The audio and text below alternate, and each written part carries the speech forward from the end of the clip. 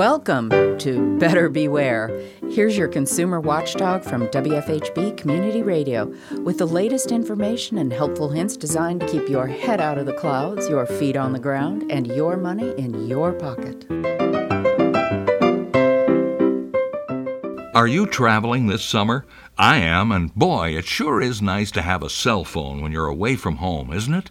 Wherever you go, you can keep in touch, and there are plenty of useful apps that'll help you get around, find places, stay safe, and discover all kinds of fun. But there are some dangers, too, and you'd better watch out. Keeping your phone charged up can be a pain, especially if you use it a lot. The nice folks who run airports and other public places have started putting USB charging stations out for public use. And that can be a big help, but it can also be dangerous. Forbes magazine is reporting that cyber criminals can hack into those public connections, and with most phones, the USB charging port is also a data port.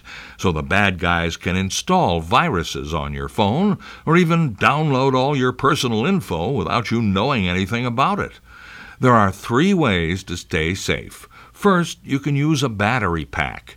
It's perfectly safe to charge that up on a public USB port because battery packs don't have any data. Second, you can use your regular phone charger that plugs into an electrical socket. That's safe, too.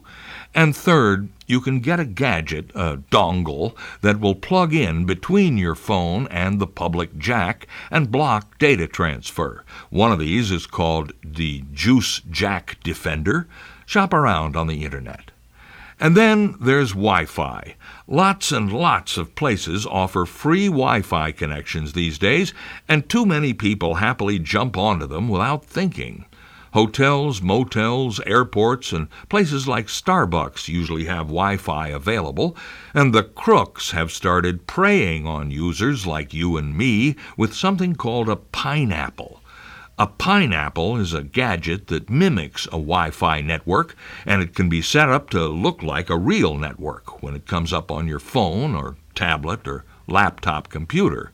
It might say Starbucks or whatever the place is called, and it'll let you get onto the internet, but a scammer can easily capture all your internet traffic, including passwords, IDs, credit card info, or whatever. The standard safety factors will help, and you'd better be doing them anyway. Use strong passwords. Set yourself up for 2-factor identification. That's where the place you're logging into sends you a one-time code each time you connect. And consider using a virtual private network, a VPN, anytime you browse the internet. Using plain old common sense helps, too. Do you really need to check your bank account or your retirement fund when you're using a public internet connection? These days, con artists can pull you into a dark doorway and pick your pocket from thousands of miles away. Whenever you're away from home, you'd better beware. I'm Richard Fish for WFHB News and Public Affairs.